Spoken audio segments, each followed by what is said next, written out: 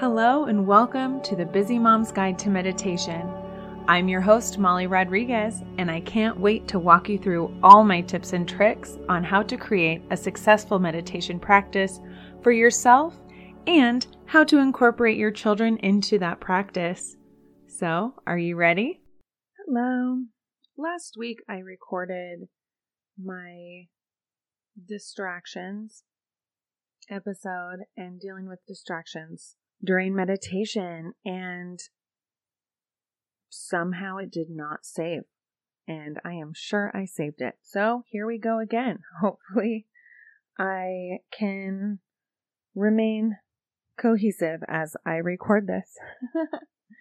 Wish me luck.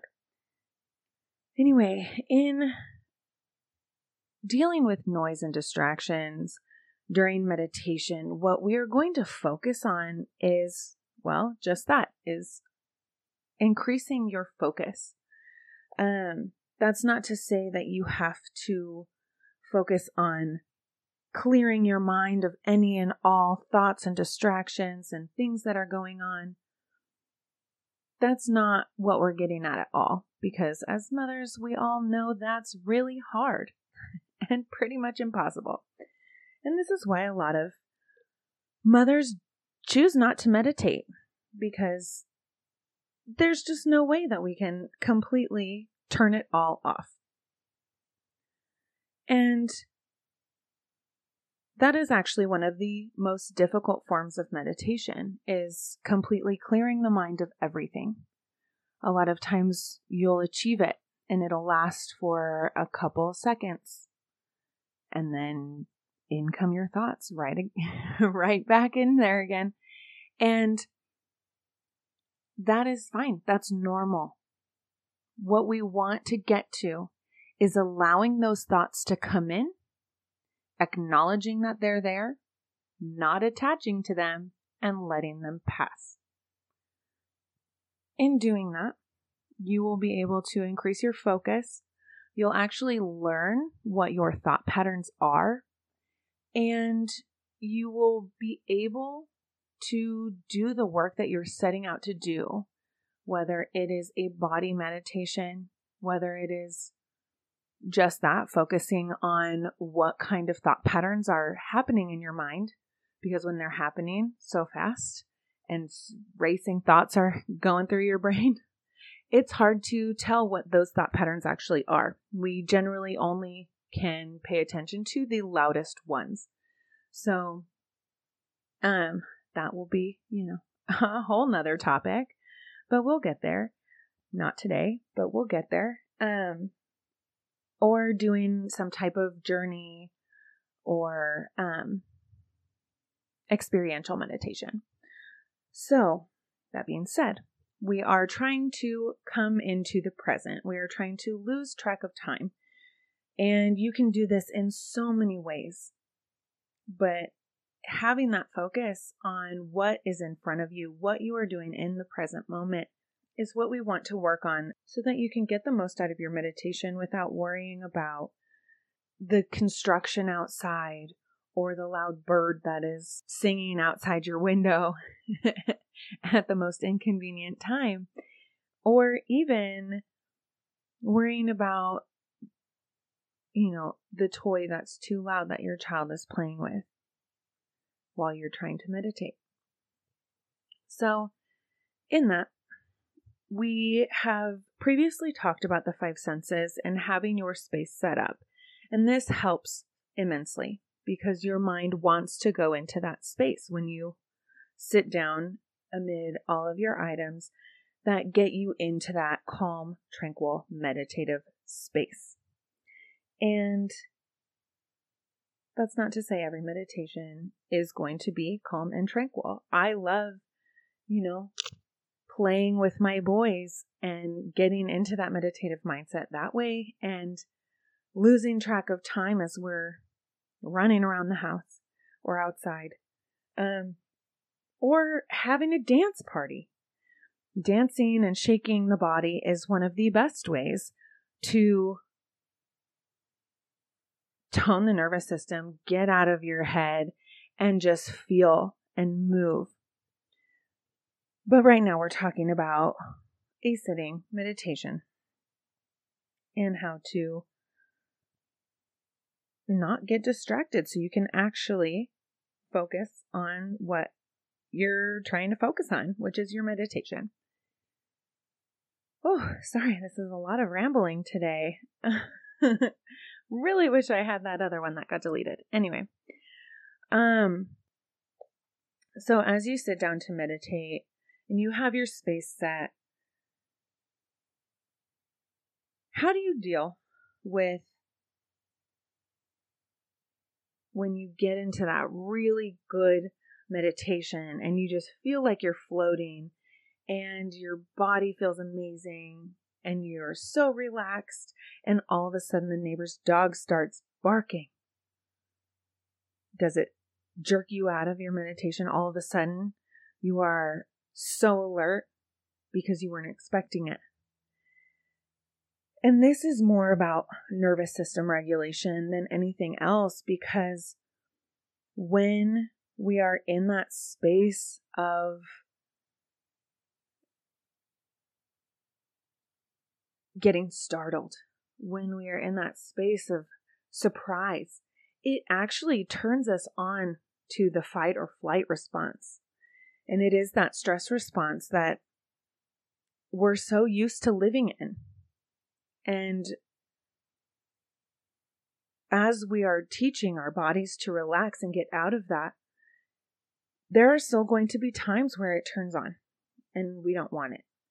So when that happens, just bringing your awareness back to your breath, bringing your awareness to slowing down, focusing on your breath, bringing it down into the belly, and relaxing the body again, releasing tension anywhere that it's being stored, going back to the body scan.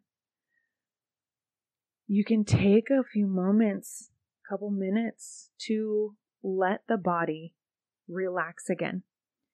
And in doing that, you are showing your body that it is safe.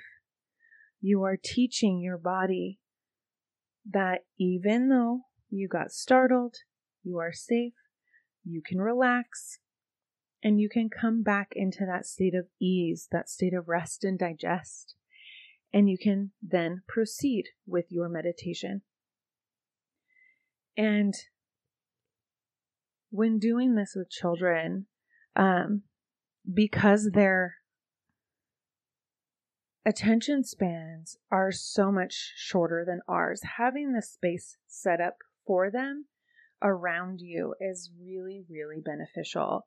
Having toys set up in that space, like stuffed animals or things that are quiet to play with, is really important, because if they have things available, they're less likely, not saying it'll never happen, but they are less likely to go and grab things like blocks or anything battery powered that makes noise. And that will keep the noise to a minimum. Depending on the age of your child, you can also explain to them that quiet helps you concentrate. And when you have that time to be able to do your meditation, it actually benefits the whole family, because you are able to be calm, you are able to focus, and you are able to take care of yourself so that you can better take care of them. And this teaches your children boundaries, which is so important in every aspect of their lives. When we show them that we have healthy boundaries, it in turn helps them to learn how to set boundaries of their own. And this can look so many different ways, from being able to say, hey, I really don't want to do that right now, to, you know what, I kind of need some space by myself. My son has gotten really good at doing that and just taking the time for himself when he needs it, which is, I think, especially important now that he's started school and he's around people all day long.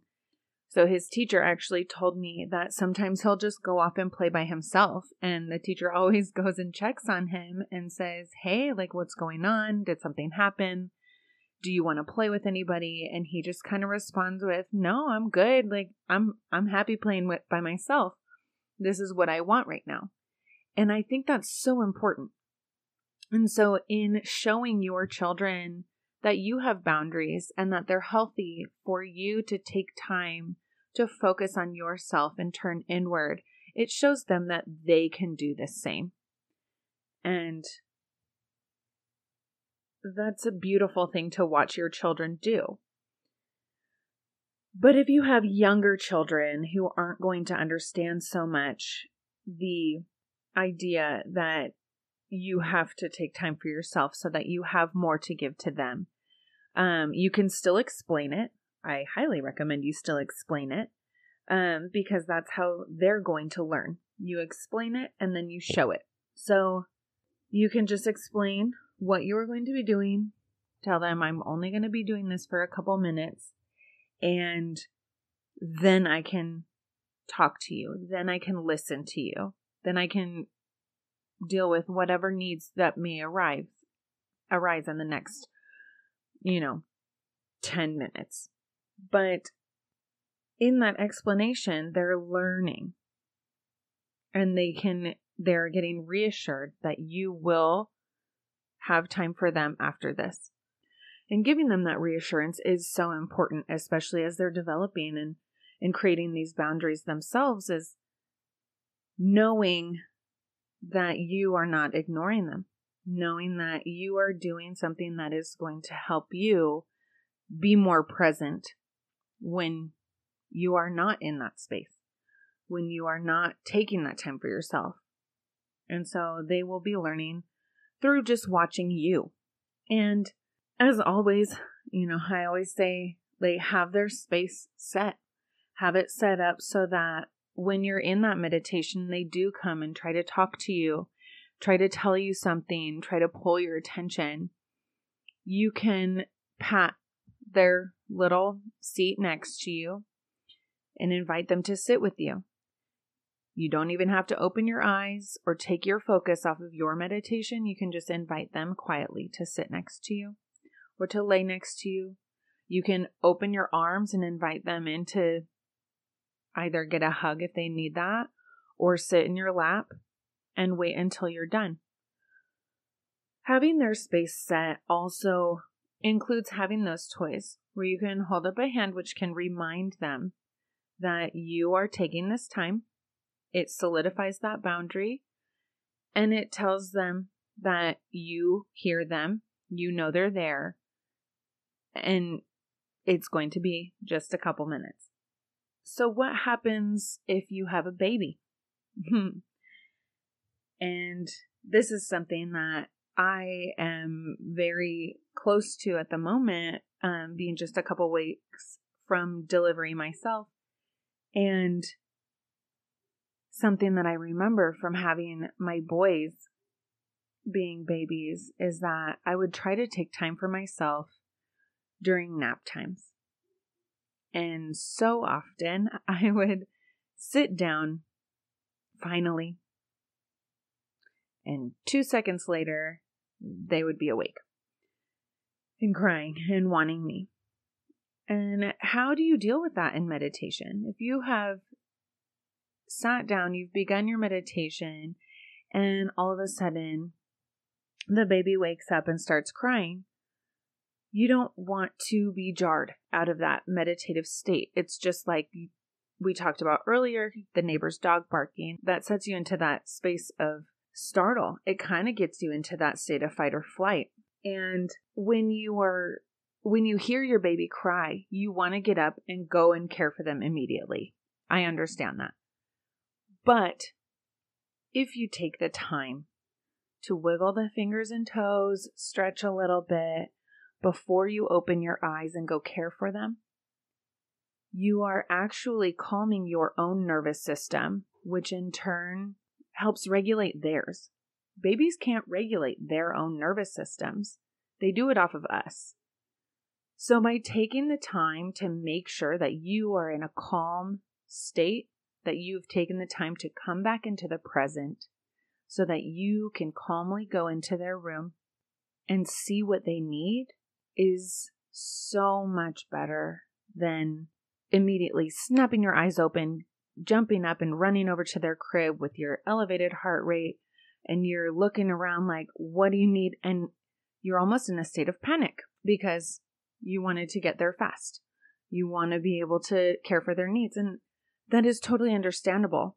But they feed off that too. They can feel that you're stressed. They can feel that you rushed. They can sense that elevated heart rate.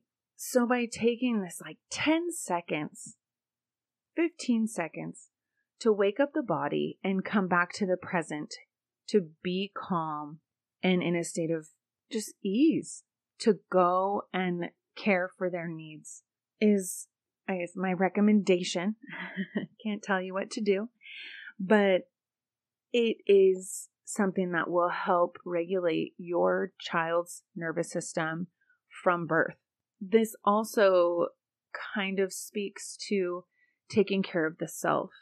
And in all of this, you are kind of making sure that your needs are met so that you can meet theirs. And in doing that, you are giving yourself, you're filling your cup first, really.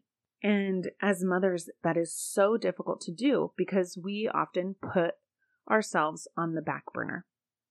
We put everybody else's needs first because we want them to be happy. We want them to be cared for. We want them to know we love them. And of course we do. And by taking that time to care for yourself, put yourself first to make sure that you have your needs met before you go and meet their needs, is a little bit like putting your oxygen mask on in the airplane before somebody else's. Because you can't very well help somebody if you are drained. I know we hear this all the time. I know I hear it all the time, but it's still really difficult to put into practice. And I have to constantly remind myself to do this.